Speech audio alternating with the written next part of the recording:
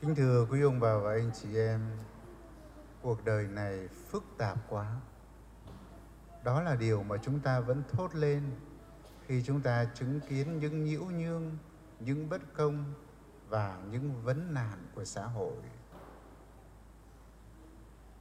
Xung quanh chúng ta càng ngày càng xảy đến những vấn đề nghiêm trọng, những tranh chấp trong gia đình, tranh chấp về tài sản, đất đai dẫn tới huynh đệ tương tàn, những bất đồng về quan điểm sống, những bất hòa trong gia đình dẫn tới tai nạn, giết người mà nạn nhân và thủ phạm đều là người trong nhà.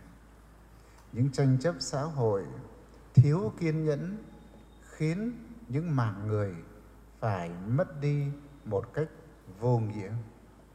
Những tranh chấp bạn bè, đồng nghiệp, họ hàng, nghề nghiệp càng ngày càng cho chúng ta thấy một xã hội phức tạp và chúng ta thốt lên cuộc sống quá ư là phức tạp.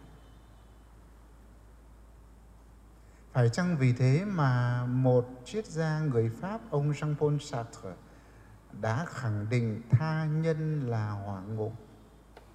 Chúng ta mỗi người tự hỏi xem những người xung quanh mình có phải là hỏa ngục của mình không? Nhưng nếu mà chúng ta nhìn theo cái nhìn con người, thấy cuộc sống vô cùng phức tạp, thì chúng ta sẽ nhìn theo cái nhìn của Kinh Thánh và cái nhìn của đức tin. Thì thấy sự phức tạp không phải bây giờ mới có. Sự phức tạp, mâu thuẫn đã có từ ngay khi con người hiện hữu trên trái đất này. Chúng ta biết là ông Adam và bà Eva có hai người con, một là Abel, hai là Cain. Cain là anh, Abel là em. Cain đã giết em mình là Abel. Như thế, ngay từ khởi đầu của công trình sáng tạo, ngay khi con người hiện hữu trên trái đất này là đã giết nhau rồi, đã tranh chấp với nhau rồi. Và lịch sử Kinh Thánh, lịch sử cứu độ ghi lại cho chúng ta biết bao nhiêu cuộc tranh chấp không ngừng tàn sát lẫn nhau. Nhưng mà nếu chúng ta nhìn một cái nhìn bi quan, thấy cuộc đời quá phức tạp, thì chúng ta cũng nhìn theo cái nhìn của Kinh Thánh. Tác giả Thánh Vịnh nói: anh em sum họp một nhà, bao là tốt đẹp, bao là sướng vui. Và như thế, kính thưa quý ông bà và anh chị em, nếu gọi tha nhân là hỏa ngục thì không giết được tha nhân. Nếu gọi xã hội này, cuộc sống là phức tạp, không hủy bỏ được tình nghĩa vợ chồng, anh em, con cháu. Và nếu không hủy bỏ được, không loại trừ được người khác, thì chỉ có một cách là chúng ta làm thế nào để sống chung, sống với, sống cho, sống nhờ và sống vì người khác. Đó là giáo huấn của lời Chúa hôm nay. Bởi vì mặc dù là người ta liên tục thốt lên cuộc sống này phức tạp, nhưng mà không ai muốn chết cả. Ai cũng muốn kéo dài cuộc sống cái gọi là phức tạp ấy. Mặc dù có những người bị bệnh nan y, có những người đã cao niên trường thọ, nhưng mà vẫn chưa muốn chết, bởi vì họ vẫn muốn sống trong cái cõi gọi là phức tạp ấy. Đối với chúng ta, những người Kitô hữu, chúng ta được Chúa đặt để ở trần gian này, để rồi mỗi người chúng ta tự bản thân mình phải chiến đấu cọ sát giữa tối tăm với ánh sáng. Mỗi người chúng ta giống như là vàng thử lửa, gian nan thử đức. Những khó khăn cọ sát ấy để giúp cho chúng ta trưởng thành. Và Chúa Giêsu đến trần gian này để nói với chúng ta, con người với con người không phải lang sói như một triết gia duy vật vô thần đã khẳng định. Nhưng con người với con người là huynh đệ, con người với con người là anh chị em, bởi vì đều có một Thiên Chúa là Cha trên trời. Vì thế mà chúng ta có bổn phận phải cố gắng để nên hoàn thiện. Đồng thời chúng ta cũng có bổn phận phải nâng đỡ anh chị em mình. Con người sống trên trần gian không phải là ốc đảo, Chúng ta sống có áo mặc là nhờ người thợ dệt, nhờ người thợ may. Chúng ta có cơm ăn hàng ngày là nhờ bác nông dân không ngừng lam lũ làm việc.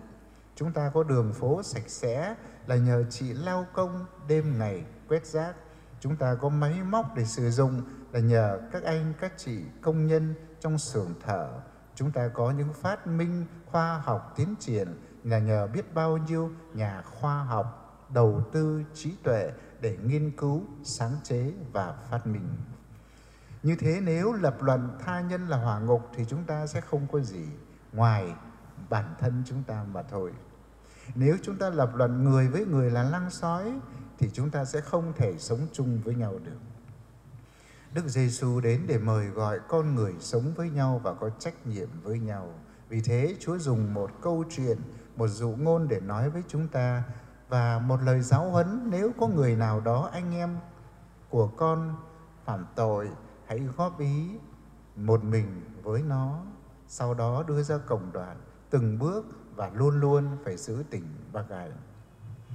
Ngôn sứ Ezekiel trong bài sách Thánh thứ nhất, thưa quý ông bà và anh chị em, được Chúa đặt giống như người canh gác dân Chúa. Xin nhắc lại, Ezekiel là một vị ngôn sứ sống ở thế kỷ thứ 6 cùng với dân lưu đày ở Babylon.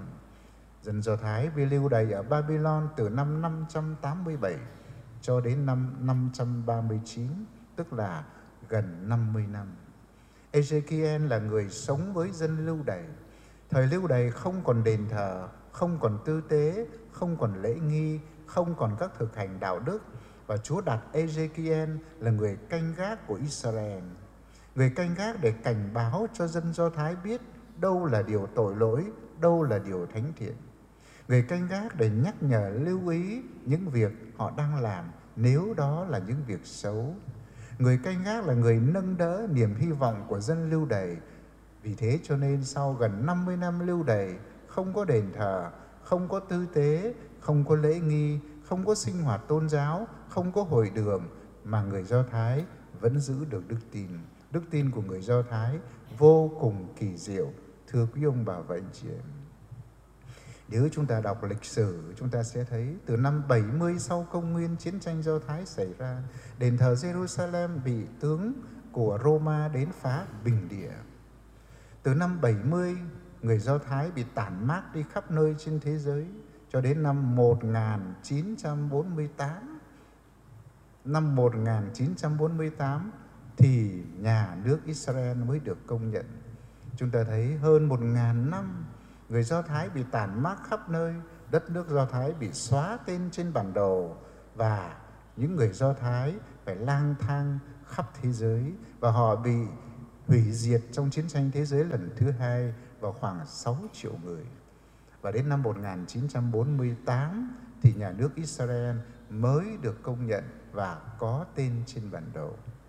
Ngôn sứ Ezekiel là một nhà canh gác Israel, là người hướng dẫn để cho dân không mất đức tin.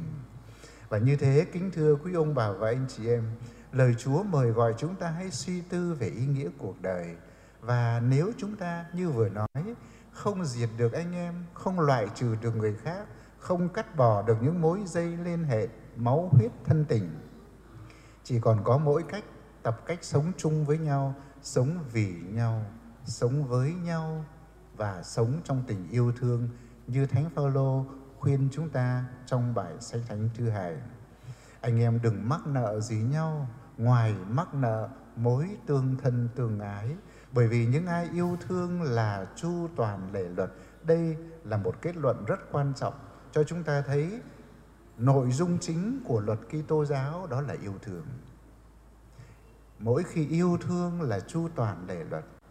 Nói như thế thì nhiều người nghĩ rằng vậy thì chúng tôi không phải đi lễ, không phải làm việc bác ái, không phải sống thân thiện với người khác, tôi cứ yêu thương là đủ. Nhưng mà nói như thế là lập luận một cách vội vàng, bởi vì khi yêu thương thì sẽ tự nhiên sinh ra những hiệu quả khác. Làm sao anh đang yêu thương mà anh lại còn thù ghét người khác, anh làm hại người khác, loại trừ người khác và anh bỏ bê trách nhiệm của mình đối với gia đình và đối với xã hội. Vì thế lời mời gọi yêu thương bao trùm tất cả đời sống Kitô hữu là cốt lõi, là chỉ nam cho đời sống của chúng ta. Xin Chúa cho chúng ta mỗi người biết nhận ra anh em không phải là hỏa ngục nhưng mà là thiên đàng.